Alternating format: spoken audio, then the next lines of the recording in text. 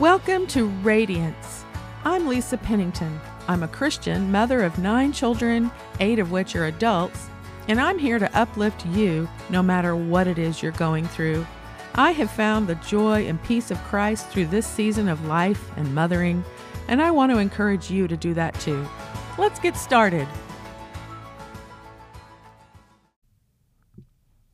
Well, hi, and welcome back. I'm so glad that we're going to get to spend this time together today.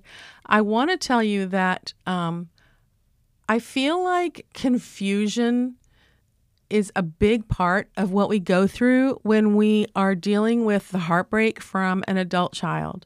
And so that's one of the reasons I'm going to take several episodes of the podcast and I'm going to break it down like peeling an onion. We're just going to talk about one layer at a time.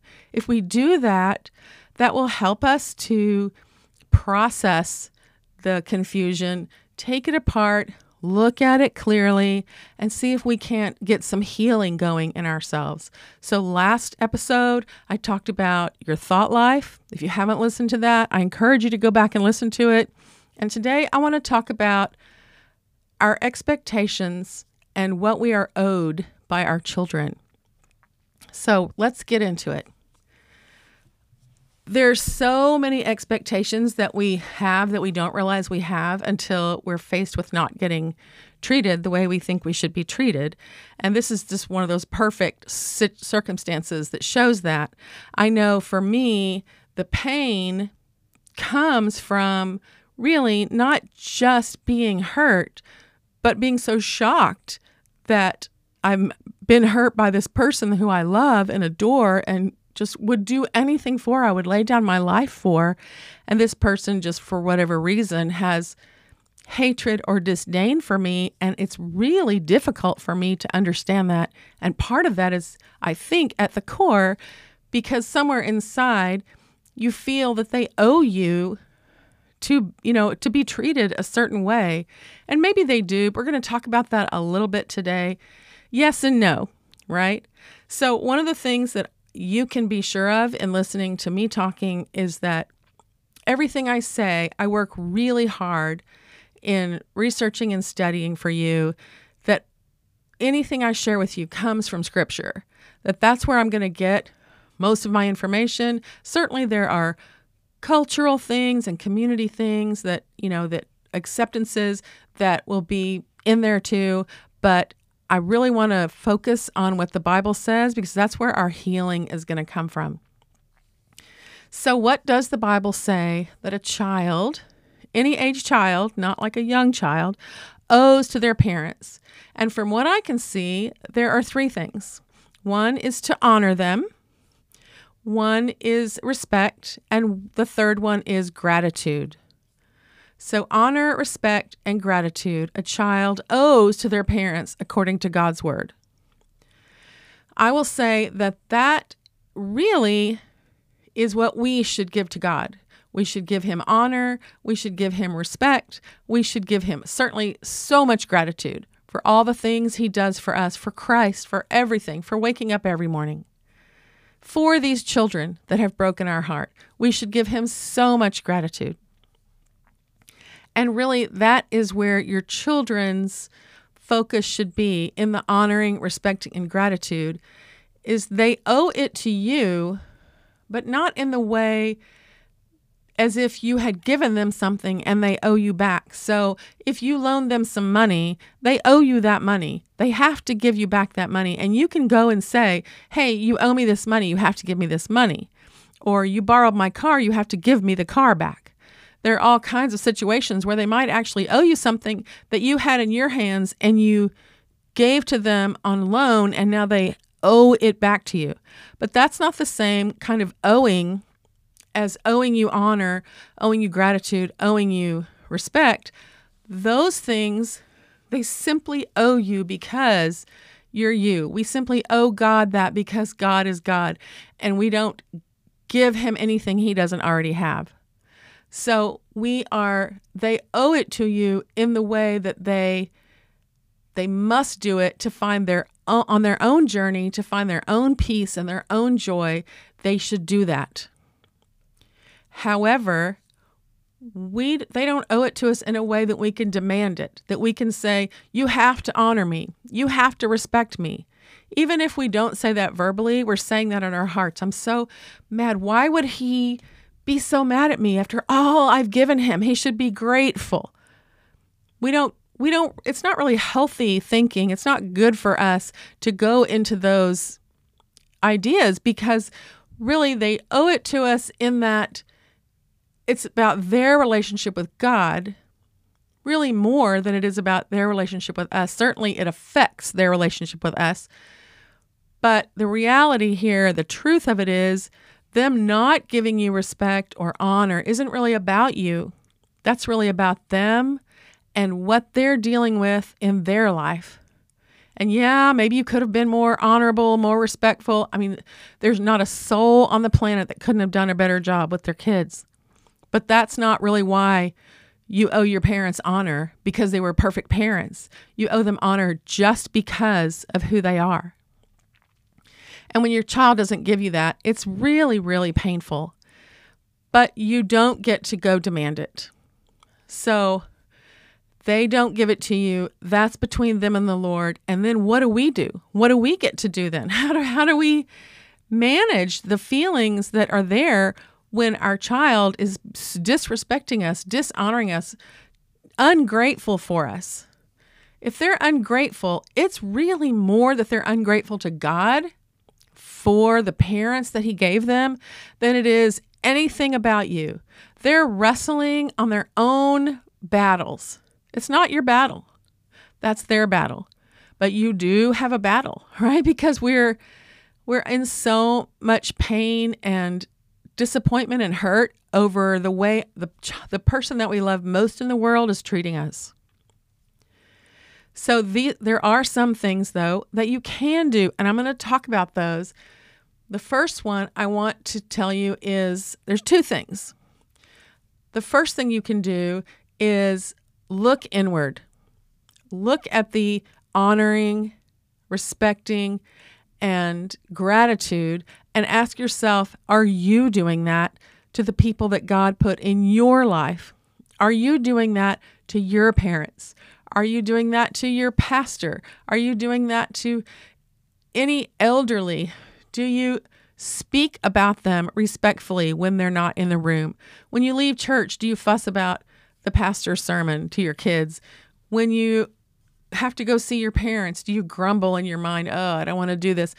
Are you able to see that maybe there are ways that you could improve your willingness to honor the people God gave you to honor? Now, am I saying, oh, you didn't honor your parents, so that's why your kids don't honor you? Absolutely not. Everyone's on their own journey, just like you are. But I'm just telling you that if you can work on your heart and your character in those ways, you will see a shift in your relationships with other people. If you don't like some way that your child is treating you, let's say they're talking about you behind your back, lying to you, to friends and family, what you can do is you don't do that. You be really sure and careful that you're not doing that about other people as well. This is a great character lesson in what we can do to change, because now we see how much it hurts to have it done to us. So I would encourage you to search your heart and ask God to show you any even small ways that you can improve in those areas. Lord, my parents, my husband's parents, who am I supposed to honor? Aunts and uncles, any elderly, right? Anybody that God has put as a role in your life that is a leader over you, an employer. How can I respect them more? How can I be more grateful that you have put this person in my life, even when it gets difficult? So I would encourage you to use the pain of not being honored and respected to flip that and begin to be more honoring and respectful. And then the second thing that we can work on is to be forgiving. we can work on constantly reminding ourselves what forgiveness really is. Forgiveness is about you and your gratitude and your relationship with God far more than it is about what has happened to you or whether or not the person that did it is sorry. How many times in our lives are we called upon to forgive someone who is not sorry? They're not going to apologize. They'll do it again. And yet we need to forgive them. Certainly we need to be careful about what we allow around us to constantly affect us and hurt us. But as far as forgiving someone, you can forgive someone and still make wise decisions about what you will allow to be around you or in your home. And I would encourage you that that's one of the things that I learned earlier than a lot of other things when I was walking this journey of dealing with kids that have cut me off, is to forgive them. So that when they're ready, when they've done the work that they need to do to be ready to talk to me again, I'm ready.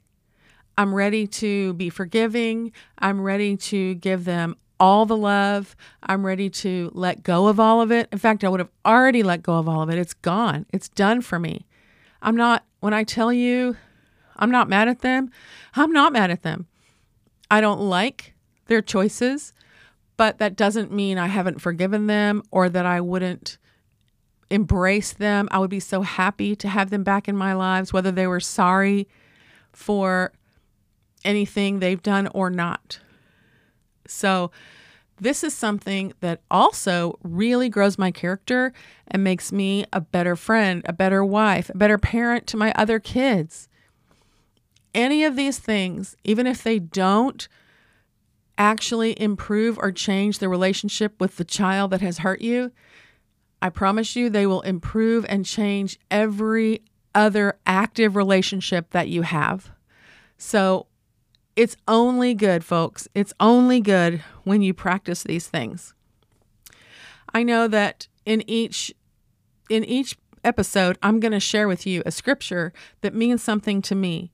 And today it is John 14, verse 27. Now, this is just a little tiny piece of a whole speech that Christ is doing. This is the red letter stuff. And he's talking to the disciples. And I would encourage you to read all around it. Read the whole speech, but I'm not going to read that on here. I'm just going to read the one verse. He's telling the disciples about the Holy Spirit and about when he leaves this earth. And he tells them in verse 27, "Peace I leave with you. My peace I give to you. Not as the world gives, do I give to you. Let your hearts not be troubled, neither let them be afraid." What I love about these verses is that it's very clear that the peace, the real peace, comes only from Jesus. His peace he gives to us, not the world's peace. What is the world's peace? That's driven by circumstances. That's driven by when something makes life easier.